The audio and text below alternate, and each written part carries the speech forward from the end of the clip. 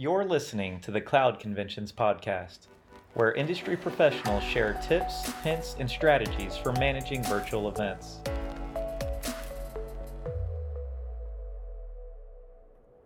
Companies sometimes incorrectly assume that exhibiting at virtual shows is easier, less labor-intensive, and requires less planning than a live event. While most of the manual labor of traveling and physically setting up the booth is eliminated, a clear and concise plan is still crucial to a successful event. Companies that don't prepare ahead of time or don't give themselves enough time to strategize are likely to be disappointed when they don't receive the ROI they were hoping for. After working with hundreds of exhibitors, I've seen what works and what doesn't work for exhibitors. And here's my list of what exhibitors get right during their planning process, so you can incorporate these into your own planning strategy. Strategy number 1 is to research the attendee. Successful exhibitors research to understand the type of individuals who are likely to attend. They shouldn't expect the audience to be exactly the same as in past live shows, and a focus on the demographics of the virtual exhibitor helps target this new audience. Strategy number 2 is to assess your competition. Exhibitors walk the trade show floor, check out the booths, and get a sense of the other companies that are competing for the attendees' attention.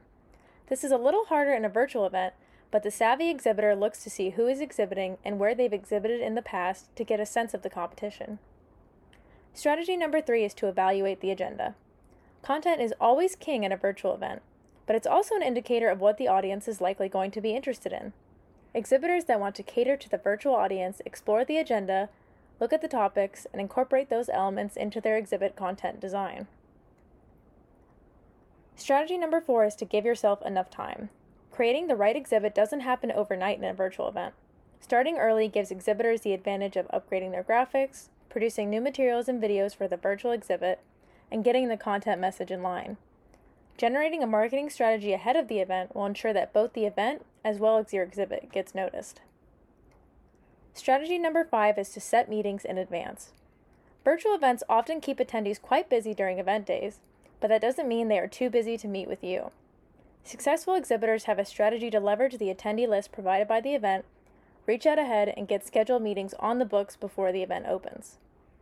To summarize, creating a virtual exhibit requires a different strategy than in a live event, and is not by any means any easier to set up. The time saved on the physical setup of your booth can be used productively and strategically to ensure a successful and strong ROI. Familiarize yourself with both your attendees and your competition, reach out to your attendees before the event goes live, and give yourself enough time to plan and produce all the elements of your virtual booth. Plan ahead and use the time before the event wisely to achieve a captivating and successful exhibit.